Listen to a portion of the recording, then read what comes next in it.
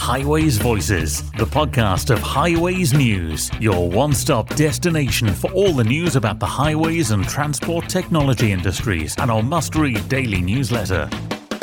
This week on Highways Voices, we hear about an innovative and inspirational way to recruit staff using a pool of workers you may not have thought of. They looked at all the different kind of metrics that an employer would want, such as productivity, longevity, all of these different metrics, and pretty well every single one, untapped talent beat the core group. A bridge of hope for returning citizens and how leading highways business Kiely Brothers is embracing the idea on this week's Highways Voices. Highways Voices, in association with partner organisations the Transport Technology Forum, ITS UK, LCRIG and ADEPT. We meet James Fellows and hear his story and how he brings the industry a new talent pool of workers in a moment on Highways Voices, after our usual check-in with Adrian Tatum with his pick of the stories that have caught his eye on the Highways News website. Millions of passengers across England will benefit from an extension of the bus fare cap at £2. This is thanks to £155 million in government support, which will also help maintain services and ensure people can travel affordably. Transport Secretary Mark Harper has confirmed £80 million from the 1st of April to 30th of June this year to protect vital bus services people rely on for work, education, medical appointments and shopping. The government has also announced plans to provide up to £75 million so that bus operators can continue to cap single bus fares outside of London at £2 until the end of June. Elsewhere, Milestone Infrastructure, part of the M Group Services Transport Division, has been awarded Suffolk's new highway service contract, which will begin on the 1st of October this year. Following an extensive procurement exercise, Suffolk County Council has confirmed Milestone will be its new contractor partner for up to 20 years. The new partnership, which is worth in the region of £800 million to £1 billion, will be delivering highway projects and improvements across Suffolk, including but not limited to maintaining roads, pavements and rights of way, drainage, hedge trimming, construction of new road schemes, snow clearing and gritting. Also, this week, South Yorkshire's Mayor Oliver Copard is calling a transport summit to build the vision for the future of the region's public transport network. He said a transport network which serves South Yorkshire's needs is key to better connected, more sustainable and a healthier region. But he warned that while South Yorkshire's and regions like it had been promised a London-style transport network by 2030, its residents are currently contending with looming cuts to bus services and council trains. The summit will bring together leading experts and will hear from a series of speakers with national and international experience to share best practice, discuss ideas and find solutions to fix the public transport network in the region. On top of those, you can also read about £56 million of funding for EV chargers. Citizens help shape the future of self-driving vehicles. Sat-navs could change their algorithms to stop people using rat runs. And praise for our guest on last week's podcast as Clearview Intelligence supports Rory Sutherland's call for a behaviour-first, infrastructure-second view on improving transport. Remember, you can read about all of these and so many more stories on our website highways-news.com, where you can find links to our Twitter and LinkedIn pages, and of course you can sign up to our unique daily email into your inbox every lunchtime. Swarco improves quality of life by making the travel experience safer, quicker, more convenient and environmentally sound. From software as a service traffic management solutions to parking, VMS, EV charging and road marking too, find out how Swarco can deliver more efficient and safer traffic management. Swarco, the better way every day. Highways Voices with Paul Hutton and Adrian Tatum. Today's guest on Highways Voices is James Fellows. He's a man who, by his own admission, had all the opportunities and privilege you can get until it all came crashing down. He's the founder of an organisation called Bridge of Hope, which is delivering a talent pool of workers for the highways industry that are getting opportunities from, among others, carriageway and footpath surfacing and surface treatments company Kiely Brothers.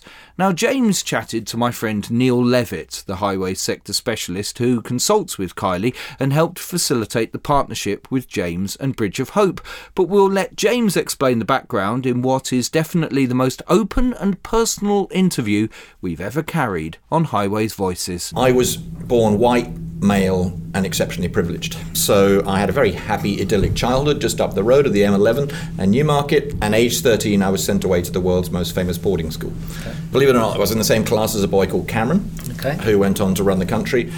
And I was 2 years below a boy called Boris, never did catch his last name, who went to run the country into the ground. So you kind of get the level of privilege I had. I then went through Edinburgh University and I was in the drinks industry for 20 odd years, ending up running all the biggest customers in North America for Diageo, the biggest drinks company in the world. So Smirnoff, Johnny Walker, big Guinness, brands. Some big brands. I was happily married, I had 3 kids, and I was living in a large mansion in Connecticut. What could possibly go wrong? Well, to be honest, everything, really. The luck turned 2008 when I got laid off for the first time, and then that could happen, did happen on an epic scale. And I got swindled, I got sued, I got swindled again, and had my business taken away, and I got made redundant 4 times in 6 years. Wow. So it was all pretty hideous. And then because of the swindling and also a whole bunch of stuff around property, I effectively ran out of money as well, completely, and all the savings went. And there was a fateful day when I had to do the family weekly shop. I tried to cobble together as much money as I could. All I could find was $5.41 to feed a family of 5. So do the arithmetic, it's not good. My decision was, do I buy some Nutella and some bread, or do I get some cereal? And it was then that, I realized, we're hardwired to feed your children, and for the first time in my life, I was unable to do that. I couldn't do it. My worrying stopped, basically, unraveled, and for the next 3 or 4 weeks, really, I couldn't operate. I couldn't turn on a computer at work. I couldn't do anything. Couldn't eat. Couldn't do anything.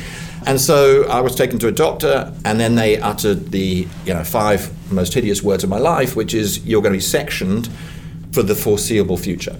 So I didn't know whether that was for life or what, but I knew it was a scary place. So I then spent a couple of weeks in a psychiatric ward just outside New York. So fortunately, my brother and uncle came along, and they did a bit of an intervention and suggested they'd take me away, put me back to the UK, have some recovery time with my mother, and everybody thought that was a good idea. I obviously didn't get a vote, but came back to the UK. And within a few weeks, unfortunately, it was clear that everything had unraveled. So my marriage went, my access to my kids went, my home went, my job went, my career went, and I had no money left. So I lost a lot, all in the space of a couple of weeks. My consolation prize was a diagnosis of bipolar, which at the time I didn't even know, frankly, what it was. Yeah. I had to try and find a job, and I was told by my doctor, look, you can't go and get a desk job, as it were. It's got to be manual. So I went to pubs, I went to coffee shops, I went everywhere. Does that to put less stress on you? Yeah, but nobody would give me a job. And having been white, male, and as you heard, beyond privileged, I'd never experienced a barrier to employment. Mm-hmm. And here was I, not being able to get the most basic blue-collar job of the lot. In the end, I actually did manage to get a job, but it was with a frozen food factory, meat factory. They didn't care about my CV or my mental health condition. If I was prepared to get up at 4 a.m. and work for 12 hours at minus 55 degrees, I was welcome, and I was. So I did that for nearly a year while my classmate was running the country. The irony was not lost, But I just had to sort of hunker down. I was like, well, there's no alternative, and nobody else will give me a job, so better do a bloody good job at this. So I kind of clawed my way back into corporate, then went back into the drinks industry. That was going great. And I thought, okay, I'm back on the horse. Until I got laid off one more time. So that was 2018, and that was the seminal moment, really, that changed my life. Well, second big seminal moment, obviously, after being sectioned. And I decided, or I kind of got a bit of a tap on the shoulder, literally sitting in a churchyard, and it was like, look, do you want to carry on flogging legal drugs, which is effectively what I was doing, or are you going to do something meaningful with your life, mate? So I decided the latter, but I didn't really know what. But I knew one thing for sure, it was going to involve jobs and employment. The reason being, when I'd had a job, life was golden, and when I didn't, it was utterly not crap. Golden. Yeah. Not golden indeed. Yeah. And I thought, well, it's probably not just me. So I started trying to think about, okay, is there an angle, is there an opportunity, or is there a missing gap, as it were, around employability? And so I rang up a lot of charities who looked after people, and they helped people, whether they were helping veterans or people who come out of prison or neurodiverse, refugees, pick your poison. I said, kind of, what do you do? And I was talking to the chief executives, trying to understand what's happening, and they all did the same thing, which is they got people back off the streets, they picked them up, dusted them down, and they had an amazing program, and the end game was to get them job ready, so they could potentially get a job. Right, okay. What do you do after that? And they're like, we don't do anything after that. And I heard the same conversation 35 times in a row. I'm like, this is absolutely crazy. You've got this group of people who are now, wonderful people. They've had a challenge, a setback, whatever it might be, but they're now ready to get back on the horse, ready to get back into society. And the one thing they need, we all know, is a job. Absolutely. And there was nobody helping them do that. Meanwhile, 2018, even then, there was a talent shortage. Diversity and inclusion was kicking off as well, and people wanted more diverse talent. And they couldn't find them. And I'm like, okay, I know where they are. I'm like, there is a missing link. Why doesn't somebody connect the two? So there wasn't anybody. So we're like, well, let's do it ourselves. So I created the Bridge of Hope to connect job-ready talent coming out of charities to inclusive employers. So that was the genesis of it. We trialed it for a couple of years. It went pretty well. I came out of the horse racing from Newmarket, but it wasn't very scalable. It was quite expensive. And then I met a chap called Michael on my journeys, and you'll find this hard to believe, but actually he had a even more epic career crash than I did, which is quite impressive because he was a partner at Deloitte. Then he joined a Nigerian bank. And then he spent 2 years, courtesy of Her Majesty, all-inclusive, in Brixton. Right. I said to him, what happened when you came out? He said, nobody would give me a job. I was officially unemployable. And so he set up what is our social enterprise originally just to help people coming out of prison. And they did a very good job of that over 4 or 5 years before I met him. And they created a digital platform to scale that. And by 2020, they put 600 or 700 former offenders or returning citizens, as we like to call them, back into work. So amazing social value, utterly rubbish commercial model because nobody was prepared to pay to hire somebody who'd been in prison. It was like good deed of the day. So you had these kind of two journeys. You had Michael's model, which was ex-offenders, digital, no money involved, and my fully inclusive model, not very scalable. And then we had a thing called COVID. This came out of nowhere and all the funding for the charity dried up and all his funding dried up and we were like, oh my God, we got like 6 weeks to live. Otherwise, we're done on both fronts. And so there's nothing like a burning platform to focus the mind, as you can imagine. And this was inferno, full inferno. So we were like, well, we had a kind of 3-year plan about merging everything. We're like, well, let's take that and make it a 3-week plan. So we said, all right, let's take his digital platform, my fully inclusive idea. Let's expand beyond just charities to skills partners as well, to non-Russell Group unis, and create a digital platform that's free to the candidates, free to the charities, but the employers pay, so a commercial platform. So that was the idea. I went back to the charities and said, look, we're not messing around patting horses anymore. You can put people into banks or construction or roads or logistics, whatever it might be, and it's free to you and it's free to your candidates. And they're all like, okay, we like the sound of this, but kind of what's the catch? And I said, well, there isn't a catch, but there are 3 conditions. Your candidates have to be job ready. Your words, not ours. We don't mend people. We put them into work. Secondly, they've got to be a good person. We don't care if they've had a tumble, but if they're a jerk, they can go somewhere else. Sure. And finally, if they need any help, you deal with that. You're the expert. There's your individual. We're just a conduit and a bridge. And they all said yes, which was great. So now we're 2 years in. We hoped by now we'd have on this platform, say, 2,000 or 3,000 people, which we'd have been very happy about. But we've got 79,000. And we have about 100 charities feeding in. We have a whole bunch of social enterprises and about 24 non-Russell Group units. So that was the journey. Wow. So it's quite a lot to take in there, really, in one space of a couple of minutes from your own story. But I mean, so the phrase that you build around what you do is socially inclusive recruitment. I think you describe it as inclusive recruitment. But, okay, so from the country and the wider population's benefit, what's the benefit there of well, to UK enormous, PLC? Absolutely enormous. And I think let me just pick 4 talent pools, as we call them. We think of it as opportunities rather than problems. If you looked at homeless, for example, the number one reason for homelessness is loss of a job. The number one reason for getting back a home is a job. So that sort of checks that one. We talked about ex-offenders or returning citizens. 84% still do not have a job after a year. And it costs £63,000, probably gone up since then, per year to put somebody in prison. So what happens if you don't have a job? What's the alternative?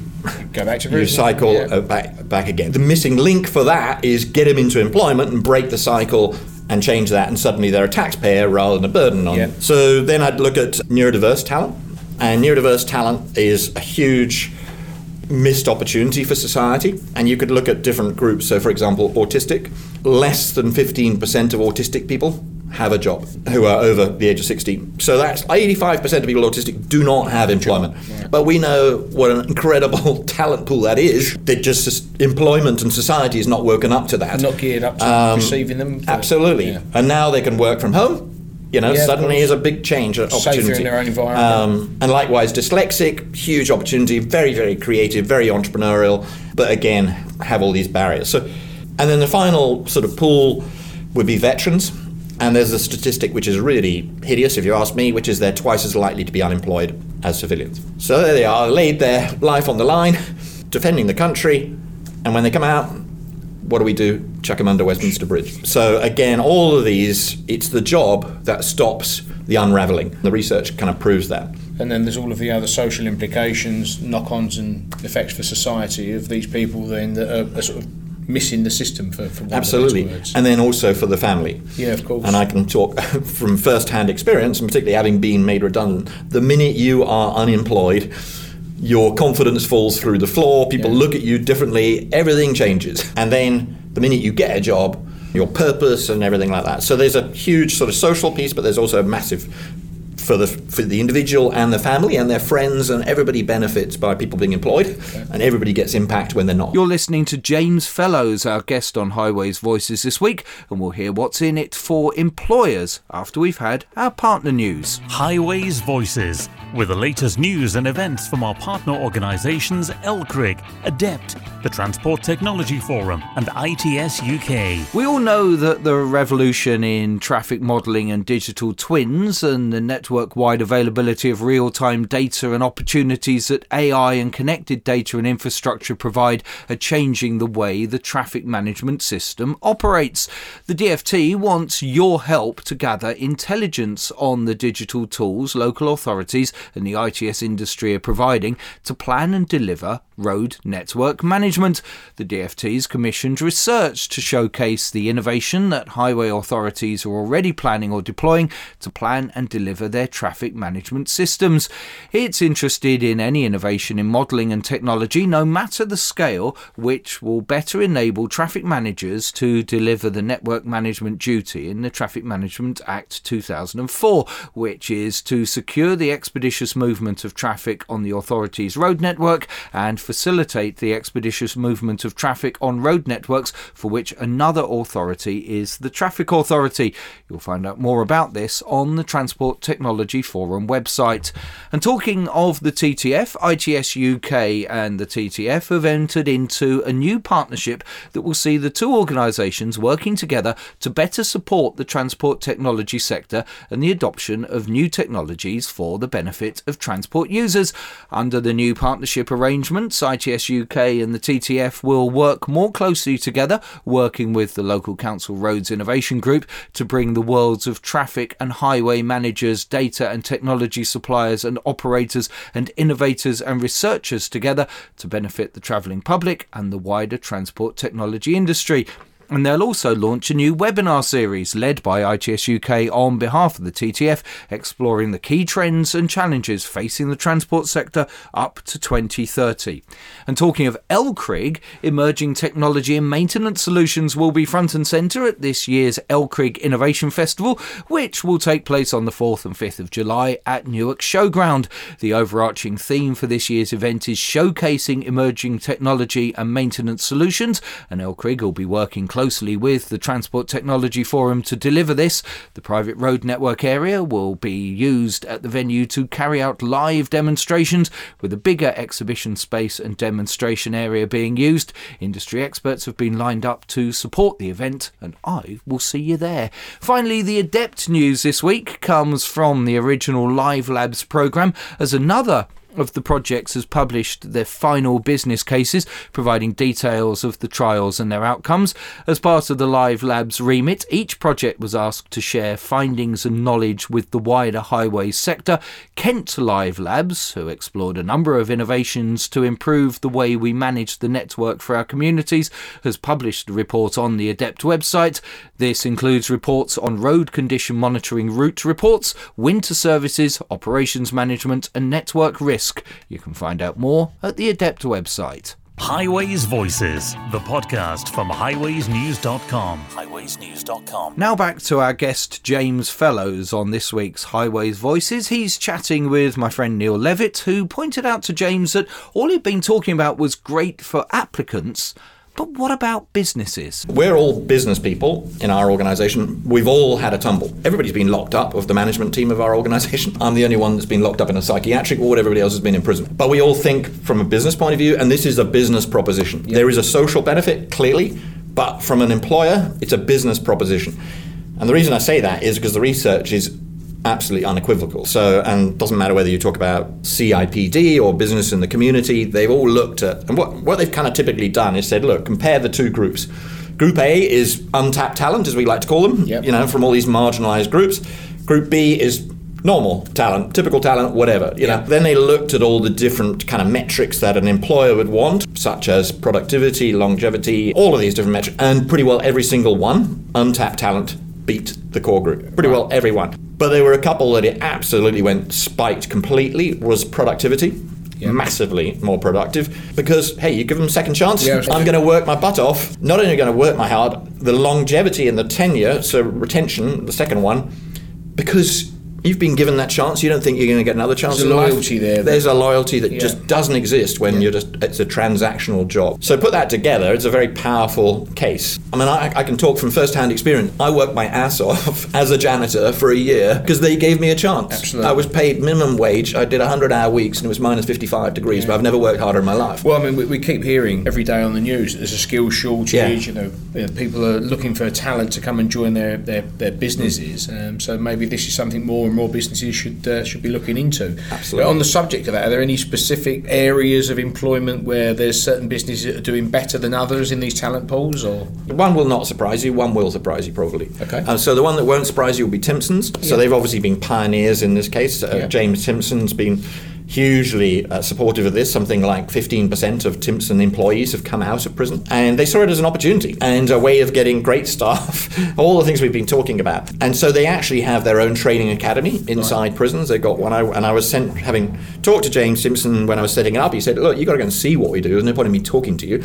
I went and saw them and I was like blown away. Unbelievably professional, really competent. And at the end, if you passed your exams, effectively, they would guarantee you a job. So are they training people once they're out of prison, or they train them actually inside the prison? Oh, wow, okay. Yeah, so they have the academy in the prisons. Wow. And they were all suited and booted, ties and immaculate. And I was hugely impressed. But I was also conscious I'm going to have to go and flog this idea of people. And of course, there's always the elephant in the room about trust. So I said, well, how do you handle that? And the guy said, well, it's quite simple. So they come out, they're offered a job, you get the job in Timpson's in Southampton, etc. The first thing they do on your first day, at the end of the day, they say, there's the takings, can you take it down to Barclays at the end of the road? Now, some people look at them and go, you do realise I was an armed robber in my earlier days, or I had a big fraud, or whatever. And the answer is, hurry up, Barclays closes in 15 minutes. And nobody's run off with the takings. In fact, when Timpson did an article on honesty in the Sunday Times business section, he said there's dishonesty in every business. It's a fact of life. He said, but the one area we have no issues ever in our organisation is the group that came out of prison. Ever. Goes back to that loyalty piece that you spoke Absolutely, about. And trust, and mutual trust. So that's one. And then one which you probably weren't unlikely to have heard of, but I think they're a fantastic organisation and a great model, is an organisation called Recycling Lives. A small little mid-sized recycling company in Preston. And again, when I was setting up the Bridge of Hope, they said, look, somebody said, you've got to see these guys. So went up to Preston, talked to the CEO, and I said, so what do you do? And he said, well, we're just a recycling company, TVs and fridges, nothing very spectacular, but we've grown quite a lot. After a couple of years, it went well, so they created a foundation. And I said, well, what was the purpose of that? And he said, we didn't really know. We'd kind of just created it and then made it up on the fly. And I said, okay, well, how did it go? He said, well, kind of a little bit better than we thought. And so they decided to try and help homeless people in the Preston area, really. And so they drove around Preston, and they'd find people, and they're like, look, would you like another crack at life, or would you like another Carlsberg? And if it was a former, they said, well, come with us. We've got a program to try and help you get back on your feet and put a roof above your head and then a potential job. And so the ones who said they wanted to have another crack came in, put them through a program. This obviously developed over 4 or 5 years. And the end game, a bit like Timpson's, is there's a job. I'm like, okay, I love it. This is a brilliant model. Everybody wins. I said, so what were the biggest benefits? And so the CEO sort of looked at me and he said, well, there were three. The third biggest benefit was productivity. He said, it went through the roof. He said they worked way harder than our normal employees. So the employers then had to work harder to keep up with them. That was the third best. And I said, okay, what's second best? He goes, we don't have a word for retention. Nobody leaves. He said it's acted like a glue to our organization. And I'm like, okay, this is brilliant, but how do you trump those two? And he said, well, that's the one I'm a bit embarrassed about, but it's true. And I said, what? And he said, we never lose a pitch. He said, well, when we go to pitch for a business, and let's say it's the recycling in Brentwood, we're probably against 4 or 5 others, and they all put a bid in saying it's going to cost X per ton. Sure. And somebody will say, I'll do it 5% discount, somebody 15% discount. And they're like, look, do 100 tons, we'll put 1 homeless person into work. Do 500 tons, we'll put 10 homeless people into work. Sure. And he said, we win every bid. Because they're just like, of course we want to do that. Everybody wants to do, and the local businesses want to do the right thing. And I said, well, what's your pricing? He said, oh, we're more expensive than the most expensive one. So it actually proved to be a competitive advantage, a commercial driver, and change lives, which is like the nirvana. If you can get that 3 win you get the win from the social aspect of making yourself as a human being feel as though you're doing something good for society. Yeah. You're helping society because you're trying to get people who were previously a cost to UK PLC being a taxpayer, so they're contributing. Absolutely. You're then getting, obviously, that person making himself feel better from a human point of view. Then from a business perspective as well, you're getting a pool of talent that weren't necessarily being explored before or dealt with before, and good retention. I'm struggling to see a loser there. There isn't one, and you're missing one, which is the final bit, which is the social value. Yeah. So if you're going in, you just heard what they did, but effectively, if you're in the construction industry, be able to go and say, we hire from these different talent pools, and that's what helps our retention, etc. Yeah. Or if we're going to do a job off the M25 Junction 8, we can go and find people from different groups in that area and get them back on the feet into employment. What's not to like? Because it's back to that everybody wins. Yeah, well, I mean, from Kylie's perspective, who I consult with and do a lot of work with, they're really proud to be signing their social inclusive partnership for recruitment with Bridge of Hope. The type of job that we have and the type of work that we do doesn't tend to be the top of anyone's list on careers evening when they're sort of 15, 16. I want to work on the roads. We tend to have people that fall into our type of line of work. We do road markings, there's various surface treatments, big waste and recycling business. This is labour intensive work that people are doing, skilled labour, but labour intensive as opposed to cerebral. And we're working from the Scottish Isles down to the Isle of Wight, and then from Anglesey to Anglia. So it's covering the whole of the UK. Is that something that we can look forward to getting support from? Absolutely. I mean, that's what the partnership is. I mean, the core element of it is we can do all the job postings. So all your jobs out there, we can put them out and showcase them to we've got best part of 80,000 candidates registered at the moment, 40,000 alive. So we can show them all these different jobs. Secondly, you'll be getting what's called a sourcing license. So you'll be able to come into our platform, have a look at the 40 or 50,000 who are live, and go, hey, look, there may be 5 or 6 around the M25 Junction 8 who might be interested, and you tap on the shoulder, you go, never heard of Kylie probably, however, this is what we do, and we give an amazing program, and by the way, we work with all these different organisations, and you can go and actively tap them on the shoulder and bring them in. So the two combined is a really kind of powerful combination. The majority are probably younger and blue collar, but, look, shit can happen. You could be a CFO in Libya. You come in as a great project manager, for example. Sure. Or you may have been in prison, may have had an addiction, etc. But the majority are kind of lower level. And operatives is a big opportunity, really. And that's kind of, we work with quite a few clients on that front. Yeah, I mean, you spoke about loyalty. One of the things with Kylie is that they are a family-owned business. They're now in the 3rd generation of the company ownership. So it's the grandchildren of the original owners. Loyalty is a big thing for them. Even though they're a £100 million turnover business as a family-owned business, it's still got that family ethos to it. And so loyalty is a massive part of what they do. And we've had people that have been in the business come in as a very junior member of staff on the labour force that are now in the senior management team. To hear this type of thing, these are the types of employees and staff. Well, that's what our talent will be really excited about, because the reality is they won't have heard of you, because you're not a household name. But to be able to go to them and say, this is what we are a family business, and this is our culture and our approach, and here's how we look after people, and these are the groups we hire people from. To a lot of people, that's very attractive. We wanted to obviously look at this area, but one of the things that we couldn't do was go around around to our staff and say, you look a bit rough, have you been to prison? And so we had to put an email out that said we were thinking about going down this line, and would anyone be prepared to be a buddy? Have you had any experience of the judicial system?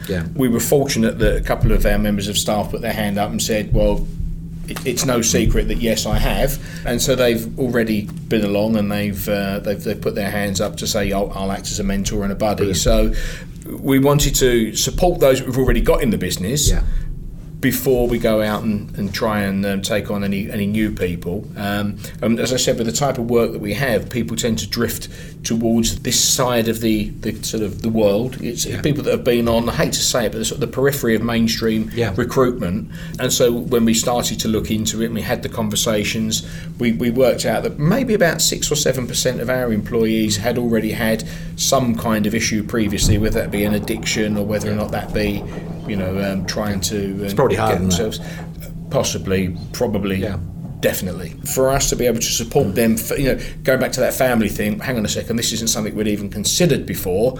Now we're aware of it, we are morally obliged to at least help what we've got before we bring in others. So we've set a program in place there where there's the buddying system. Those members of staff have let themselves known to their colleagues to say, look, if you need to ring, give me a shout. I think that's brilliant. I think that is really brilliant. And the family have said as well, if anyone's there that needs support, let's have the conversation and see what we can do to support them. So, on behalf of everybody from Bridge of Hope, thank you so much. Thanks for bringing this opportunity to us as well. Look forward to it. Cheers. That's James Fellows, founder of Bridge of Hope, chatting to Neil Levitt on Highways Voices. Bridge of Hope brands itself as the home of inclusive careers, and if you're inspired by what you heard from James and, like Kiley Brothers, want to work with him, you can find out more at bridgeofhope.careers. Highways Voices with Paul Hutton and Adrian Tatum. Now, before we go, let's just quickly hear from Adrian with this week's Adrian's accolade. My accolade this week goes to the team at Traffic Group Signals. In an industry first, the company welcomes a custom-built command centre vehicle into its fleet, reimagining what it means to deliver best-in-class traffic management solutions, a first of its kind for the industry. This allows the company to deliver an agile and truly unique service. The new trailblazing vehicle houses everything the technical team and customers need to commission and control even the most complex sites in safety and comfort. And thanks to a mobile CCTV deployment on the 4-metre mast, where on-site Traffic Group Signals team can access live feed of the traffic flow from within the vehicle, displayed across 2 screens. So a really interesting innovation there, and worthy winners of my accolade this week. That sounds like a great innovation and a worthy winner of Adrian's accolade this week. That will do it for Highways Voices this week. Thanks to my guest James and his interviewer Neil. Thanks to Adrian, and I'll see you next Wednesday for more. Do join Adrian and me then. Highways Voices. Join us again next week for more insights from those that matter in the industry.